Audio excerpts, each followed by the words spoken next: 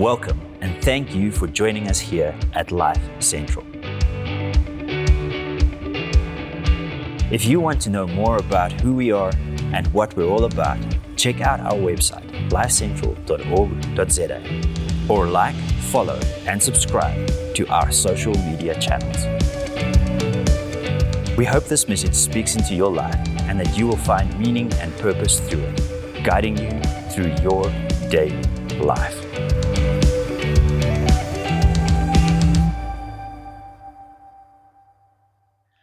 I love traveling. The excitement of seeing new things, of learning about new cultures, tasting new and exciting foods. Man, just the idea of it wants me to run out and get packing and get ready to travel. I don't like flying, but I'll live through the flying if it means that we get to do all those cool things, learning new things, seeing new things, experiencing new experiences. I read this definition the other day that distinguished between travelers and tourists, and I'd like to share it with you. It says the following: there's a radical difference between a traveler and a tourist. Tourist means literally one who goes in circles. He's just taking an exotic detour home. He's only passing through, sampling wares, acquiring souvenirs. He tastes more than what he eats, and he retreats each night to what is safe and what is familiar. He picks up a word here and a phrase there, but the language and the world that it's all embedded in remain opaque and cryptic and vaguely menacing.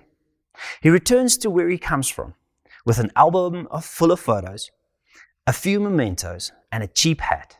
He's happy to be back, and he declares that there is no place like home.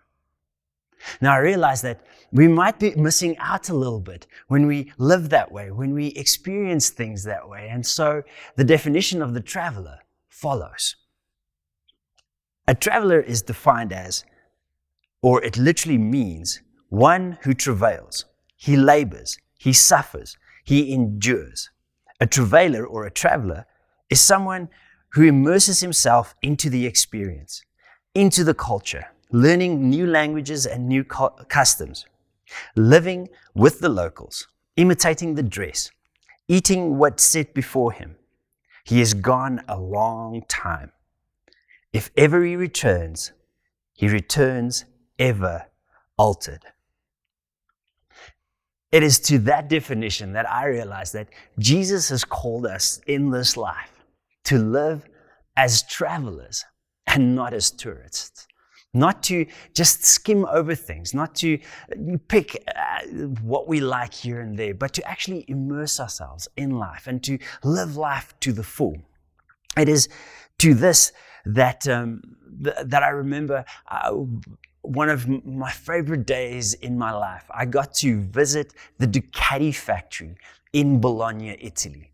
And my wife bought me a t-shirt. And it's one of my favorite t-shirts, and I've worn it way too much. And you can actually see, it's been worn a little bit too much. It's starting to pull a bit skiff, and there's a hole starting to show here and there. And it's not a great t-shirt anymore. But I'm thinking that maybe I should create some kind of shrine for it and hang it in a prominent place in my house because it reminds me of a brilliant day. And it doesn't matter how great that t-shirt is and how much I love it. It is just a reminder of one of the greatest experiences of my life. I got to see the factory. I got to walk the pathways where all the Ducati motorbikes come down, where all the race bikes that has ever been built, came down. And be in that factory. And we got the fortunate experience of eating in the canteen with the Ducati workers. It was an experience that I'll never forget. I got to eat the risotto that they ate, and I got to drink the Illy Crema that they drink, and did not understand them for about half an hour of that lunch. And it was a wonderful experience, and nothing can ever take that away from me because I was immersed in the moment. I was immersed in the red of Ducati. I was immersed in the Italian speaking, in the coffee drinking, and in the risotto eating. That t-shirt is cool, but it can never replace that experience, that immersive experience. And I will be honest with you, I would have missed out so much if I just skimmed over that day and walked in and looked at everything and saw everything from afar and didn't live myself into every single moment there. And Jesus calls us literally to live our lives in the same way because he lived his life as a human being in exactly the same way. He tells us this in Luke 9, as he says, "The Son of Man must suffer many terrible things," he said. "He will be rejected by the elders and the leading priests and the teachers of the religious law. He will be killed, but on the third day, he will be raised from the dead." Jesus is saying here that he didn't just come to skim over, to be a tourist in the world, to look at, he's seen suffering and he's seen hardship and he's seen happiness and, he's got some souvenirs and he's got a couple of mementos and, he's going to take his cheap hat and go back home to heaven. No, Jesus had the full experience, the good, the bad, and the ugly. You don't lay your life on the line as a non-immersive experience, as I'm just skipping through this life kind of experience. And Jesus challenges us in the next verse to do exactly the same, as he says, "If any of you wants to be my follower, you must give up your own way, take up your cross daily and follow me. If you try to hang on to your life, you will lose it. But if you give up your life for my sake, you will save it. And what do you benefit if you gain the whole world, but are yourself lost or destroyed?" See, Jesus calls us to live this immersed, engaged, fully involved life, to experience everything that life throws at us. Now, if we compare life to a journey, man, on this journey of life, we get to experience many, many things. I've been fortunate that I've got to see a whole bunch of our country, either by motorcycle, by car. I remember growing up, I got to see a lot of our country in the back of a green VW van that was kitted out for fishing. It was sometimes a good experience, and sometimes we stood next to the road waiting for it to cool down. And even from the back of the canopy of a Nissan Sani Bakkie. And man, it was all so much fun. I was always excited to travel. I was always excited to see new things and experience new things. But in these times, I realized a whole bunch of things as well. You see, the open road can be very unpredictable. The open road has all kinds of things that it throws at you. There is potholes. There is rain. There is wind. There is mud. There is roadworks. There is road closures, and the likes. And all of these things are kind of put in your way to distract you. All of these things are kind of put in your way to make sure that you don't get to your destination in time. And man, they pain you, don't they? Now, I remember one Saturday afternoon, it was early afternoon, we just had lunch, and we were in the Sani Bakkie, and we were following the 4x4s along the beach, and my dad said, "I quickly want to go see if we can drive where the big 4x4s go." And he turned just left off the main road and followed these 4x4 tracks. I don't remember much of the rest of that afternoon, apart from this. At one stage, the waves was crashing into our open windows, and it was the most beautiful sunset that I remember as I was thinking to myself, yes, this is an interesting way to go if, we're going to be taken by the waves and sucked into the sea. Fortunately, some other 4x4s saw us, hooked us up, and pulled us away from the beach and out of the waves. It was a very interesting afternoon. Another one of the travels, I had the privilege of going to Tanzania, and it was a life-changing experience. It was a life-changing trip. We really got to be travelers rather than tourists on that trip.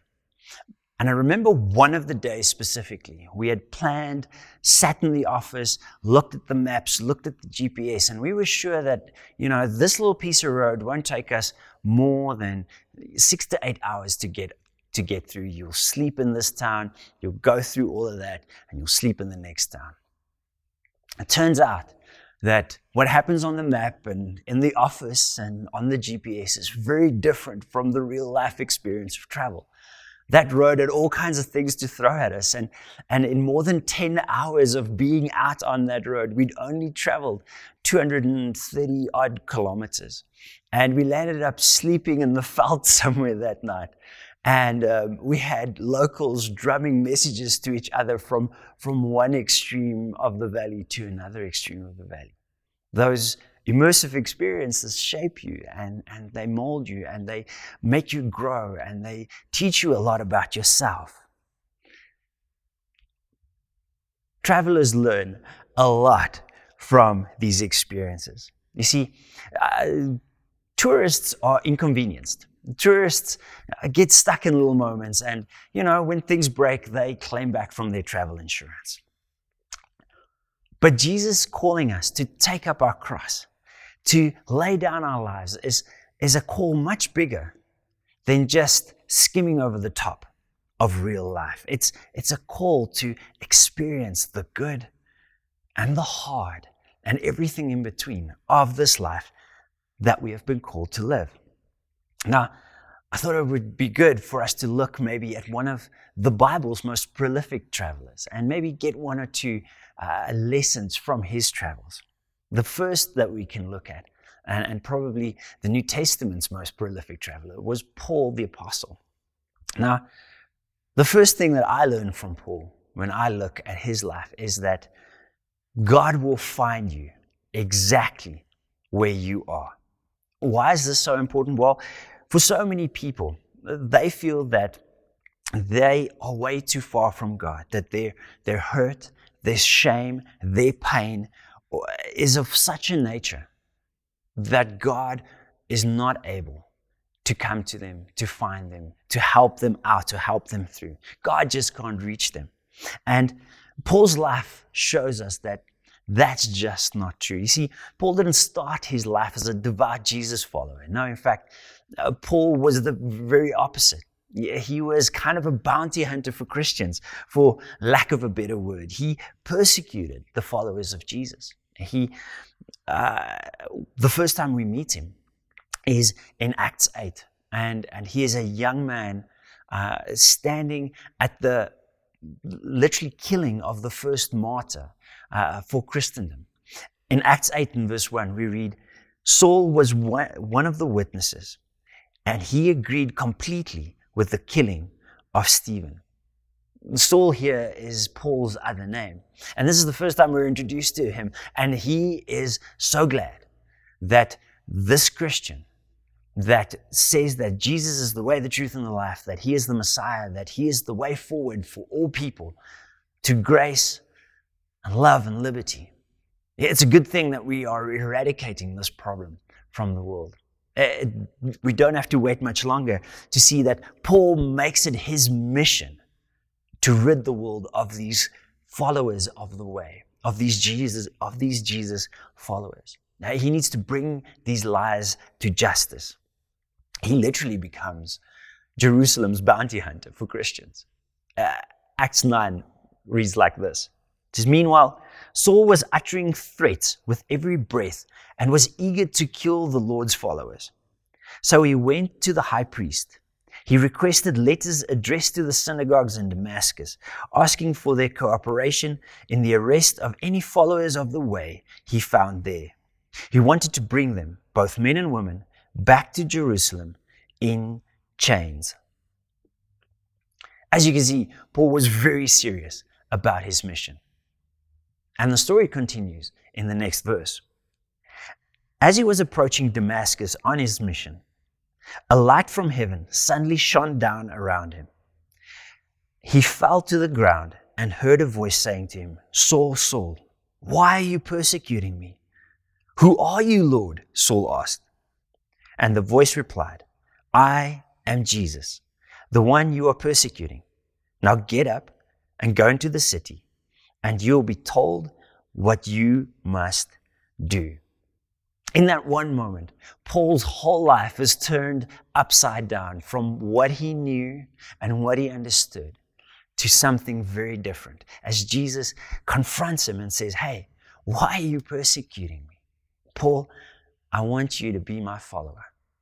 See, Paul, in the next little while, learns that the good news of God is that forgiveness is free for everyone, and that God will go to the most extreme ends to find each and every one of us, to call us to attention, to meet with us, to, as Revelation says, to knock on our door, come in and have a meal with us. But the thing is, we need to allow him in. Paul there still had an option. He could say, "No, I'm not interested. I'm going to run away from this light and this voice." But in that moment, he had the sense to go, "Wait, something much bigger than me is happening here." God got Paul's attention, and he writes to Timothy as he says the following. He says, "Oh, how generous and gracious our Lord was. He filled me with both faith and love that comes from Jesus Christ. This is a trustworthy saying, and everyone should accept it. Jesus Christ came into the world to save sinners, and I am the worst of them all. But God had mercy on me so that Christ Jesus could use me as a prime example of his great patience with even the worst of sinners. Then others will realize that they too can believe in him and receive eternal life." You see, God will find you wherever you are. That is one of the greatest lessons we can learn from the journeys of Paul and from our journeys in life. A second good lesson that we can learn from Paul is that suffering and pain happens on this road of life. It is not weird or strange that we encounter hurt, that we encounter the worst of the worst. In fact, Jesus warned us in or in John 16 that in this life we will have trouble. But he continued to say that we need to take heart because he has overcome this world. In our travels, in our average holidays, we encounter pain and we encounter hurt. It's when you ate too much of that thing that you shouldn't have eaten. And, that lands you in a third world hospital sometimes and, makes for a great story. But much greater things, much more hurtful things happen. It can be that, hey, you planned your trip to the T and you checked absolutely everything. And on the road, you realize as you hear the bursting of a tire that you didn't check the spare wheel. And so in the 40-degree heat of the Northern Cape, your resolve is tested, your resources is tested, and your reserve is all tested. You see, those things are just good parallels to real life. Man, hurt, pain, suffering, injustice happens to us all. And on this journey of life, those things all have the potential to derail our journey and to turn us from travelers into tourists, into disengaged, disillusioned, angry people who just points at everybody else and goes, look at them trying to live life. And I don't think that they realize how bad life is and how hard life is. And I will never jump back into life. I've been way too hurt before. You see, Jesus calls us to unite our hearts with his, to unite our hearts with his pain and his suffering, and to realize that if he went through the worst of it all to gain the greatest of it all, a relationship with you and me, man, we can take heart in those moments. because he has overcome the world through what he faced. Paul and Barnabas taught this very principle to all the young churches that they had started. In Acts 14, we read, "After preaching the good news in Derbe and making many disciples, Paul and Barnabas returned to Lystra, Iconium, and Antioch, where they strengthened the believers.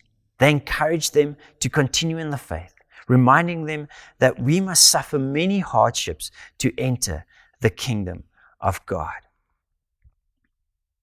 Essentially, Paul and Barnabas teaches the followers of Jesus here that an immersive way, the best way to live life is an immersive way, is to live life as a traveler and not a tourist, is to live life in the hurt and in the pain, and to trust God to go with you through the hurt and through the pain and through the misunderstandings and through everything that creates doubt in us. Man, those are the greatest opportunities to trust God one more time, isn't it?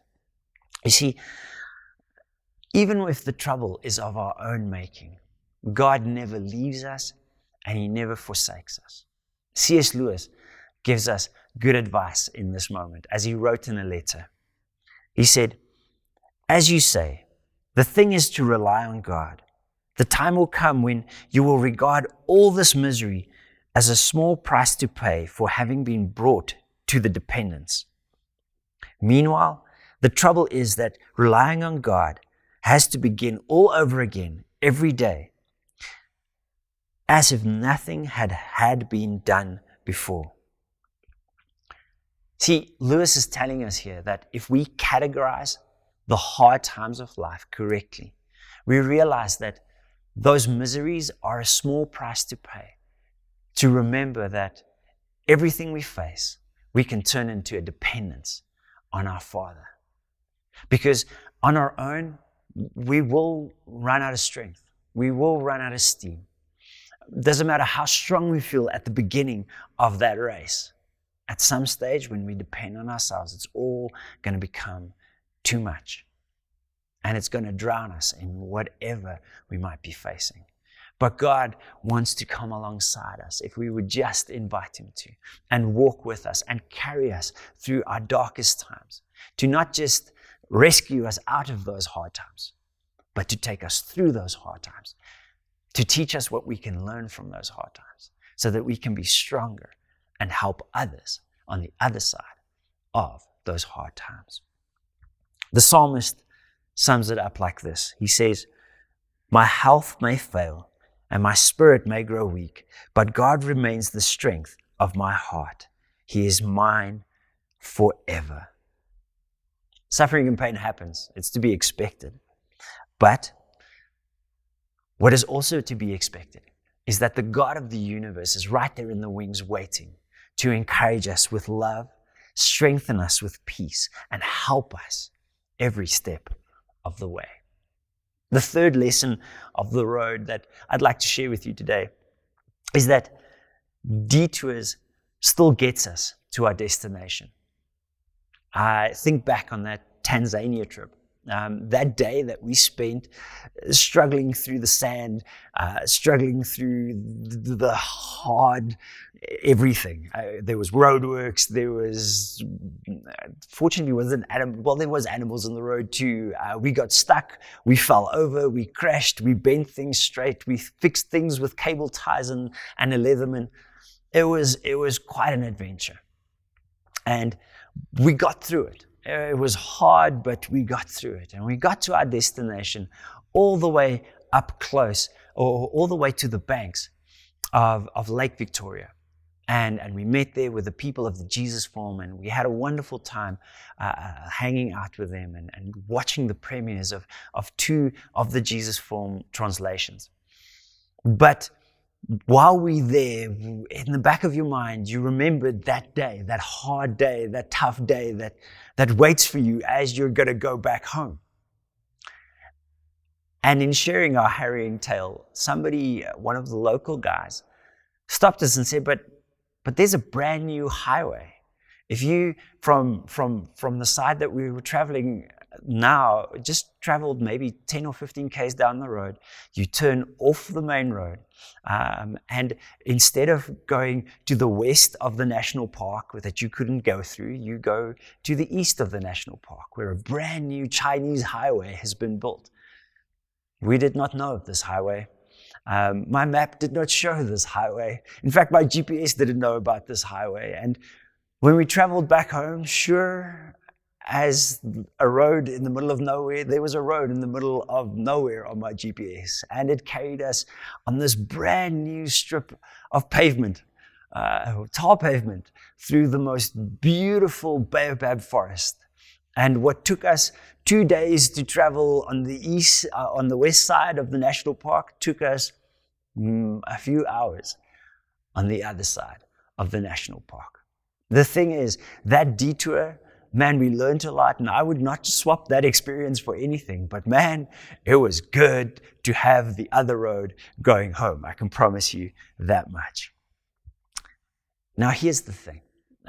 Israel shows us a very similar story. Israel had spent years and years and years in slavery in Egypt. God rescues them miraculously from that slavery.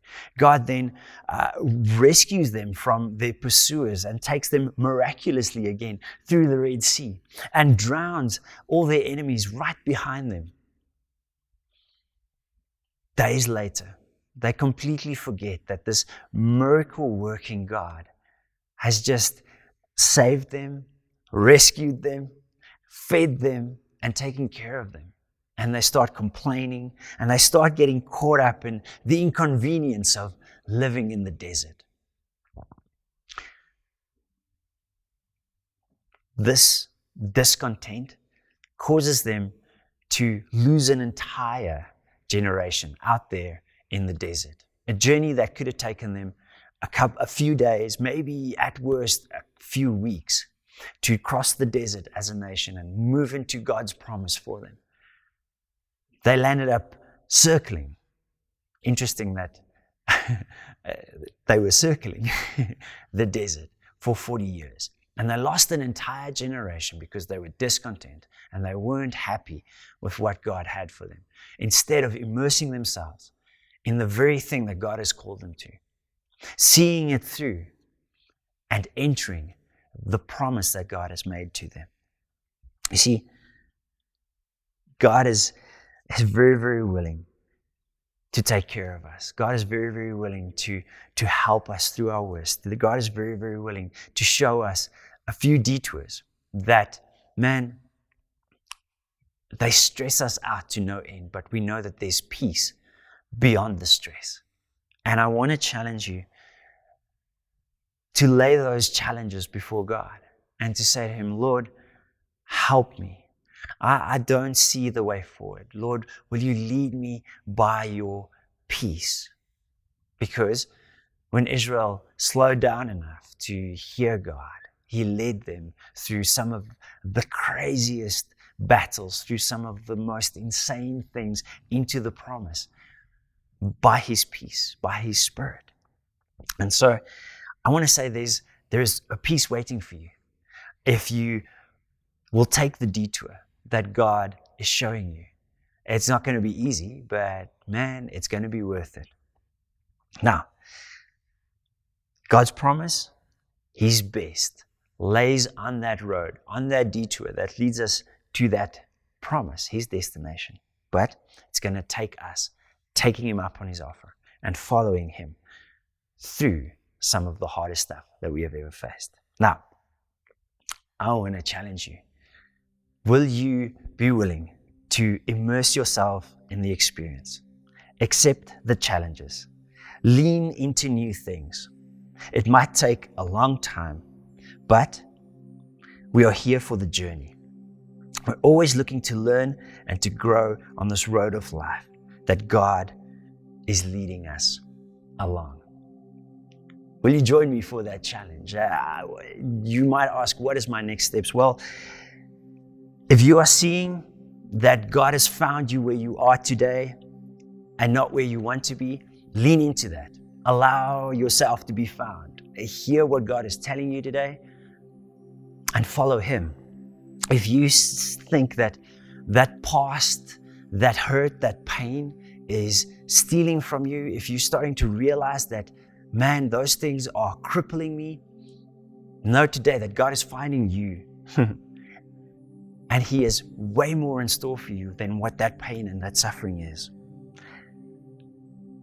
Lastly, if you're facing a scary detour, submit your will to God and allow His peace to lead you. Let's pray together. Lord, we thank you that we can come and we can trust you on this journey of life. Lord, as these are 3 simple lessons, Lord, I thank you that you come and you grab our attention where we're at, Lord. Lord, that you will show us that our suffering and our pain, although it's part of life, Lord, you will take it and you will use it, Lord, for us to grow from and for others to learn from, Lord God.